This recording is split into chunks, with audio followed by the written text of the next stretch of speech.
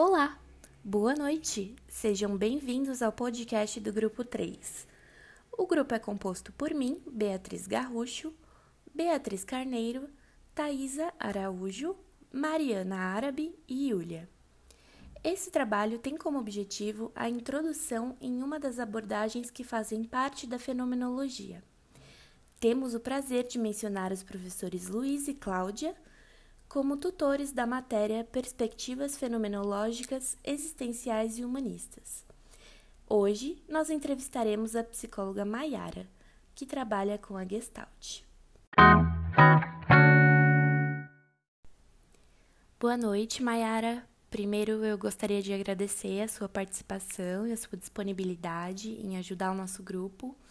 E eu queria que você se apresentasse para a gente, falasse um pouquinho da sua trajetória, de quem você é.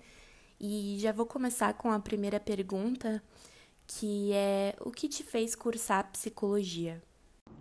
Olá, vou me apresentar então.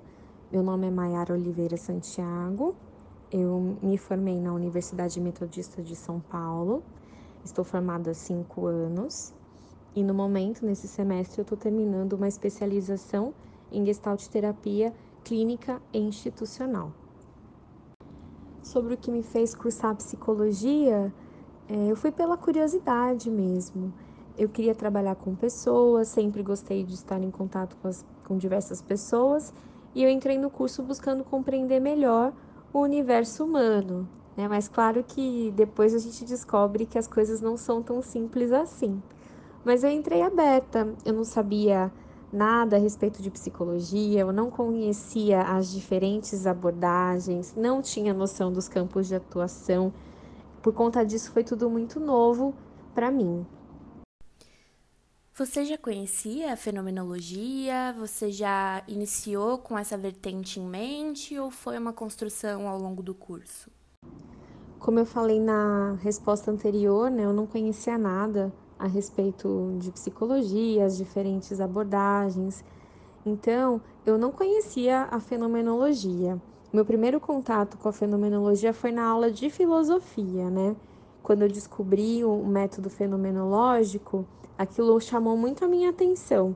Mas até então eu não entendia como que isso se aplicava, como que isso aparecia na psicologia. Então foi uma informação que eu guardei comigo por um tempo, porque a gente vai vendo outras abordagens, aí lá para o final da faculdade foi que eu conheci um pouquinho mais a fenomenologia, mas não foi uma coisa que eu conhecia e nem imaginava que eu fosse trabalhar com isso.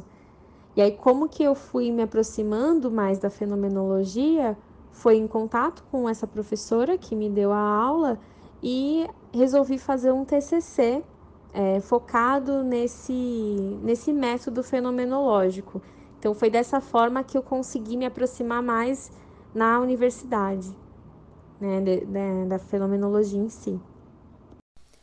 Bom, como profissional experiente, para quais desafios e públicos você acredita que a Gestalt seja mais adequada? Tem algo nesse sentido ou a gente poderia indicar essa abordagem para qualquer tipo de público?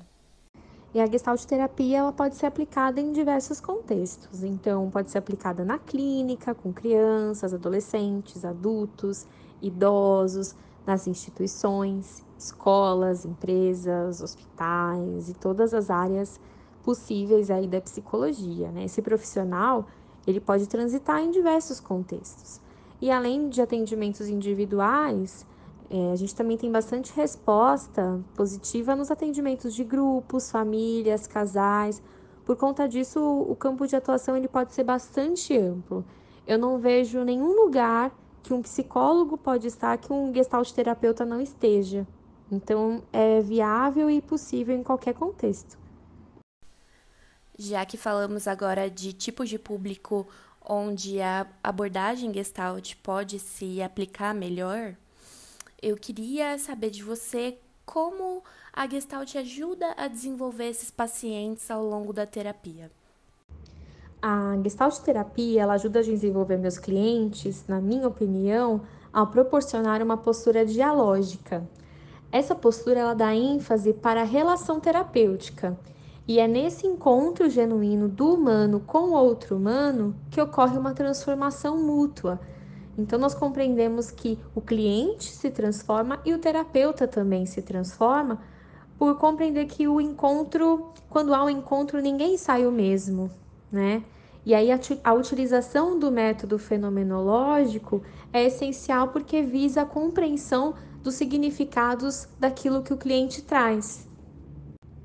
E esse modo de estar presente, aberto, essa ingenuidade infantil do terapeuta, no sentido de ser a criança curiosa que lida com tudo como se fosse uma novidade, e não deixa de ser uma novidade, porque sempre que a gente tem uma nova pessoa diante de nós, nós já temos uma novidade, né?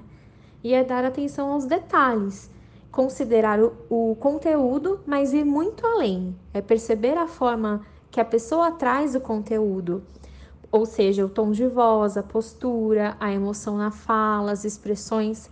Por isso, cada detalhe é muito importante. E também não posso deixar de mencionar um olhar que vai além de um transtorno mental, é olhar para as potencialidades do cliente como recurso de enfrentamento das dificuldades. Então, a gente auxilia o cliente a ampliar a consciência a respeito de como ele enxerga a vida e de como ele se relaciona com as outras pessoas e com ele mesmo. Essa pergunta ela é até uma continuação da anterior, porque depois desse processo terapêutico, né, dessa identificação do desenvolvimento do paciente, como você identifica exatamente que esse processo ele está tendo efeitos positivos? Como identificar que essa abordagem está tendo efeitos positivos? O atendimento em Gestalt terapia, ele visa ajudar a pessoa a desenvolver um autossuporte, então um suporte interno, a ampliar a consciência do cliente a respeito do seu funcionamento, conseguir enxergar seus potenciais e utilizá-los ao seu favor, ressignificar as experiências de vida, ajudar a levar ao movimento aquilo que está enrijecido, que pode ser uma forma de funcionar, as possibilidades de enfrentamento que hoje podem estar limitadas. Então, quando uma pessoa consegue desenvolver essas habilidades, nós conseguimos notar esses efeitos positivos. E a partir do conceito de saúde, ou seja, de ter condições de se aproximar do que faz bem e se afastar do que faz mal. E não quer dizer que é ter ou não ter algum tipo de doença ou transtorno. Então, quando a gente percebe essa saúde nesse sentido do movimento, do aproximar do que faz bem, do afastar do que faz mal, também é um sinal de que a terapia está tendo efeitos positivos.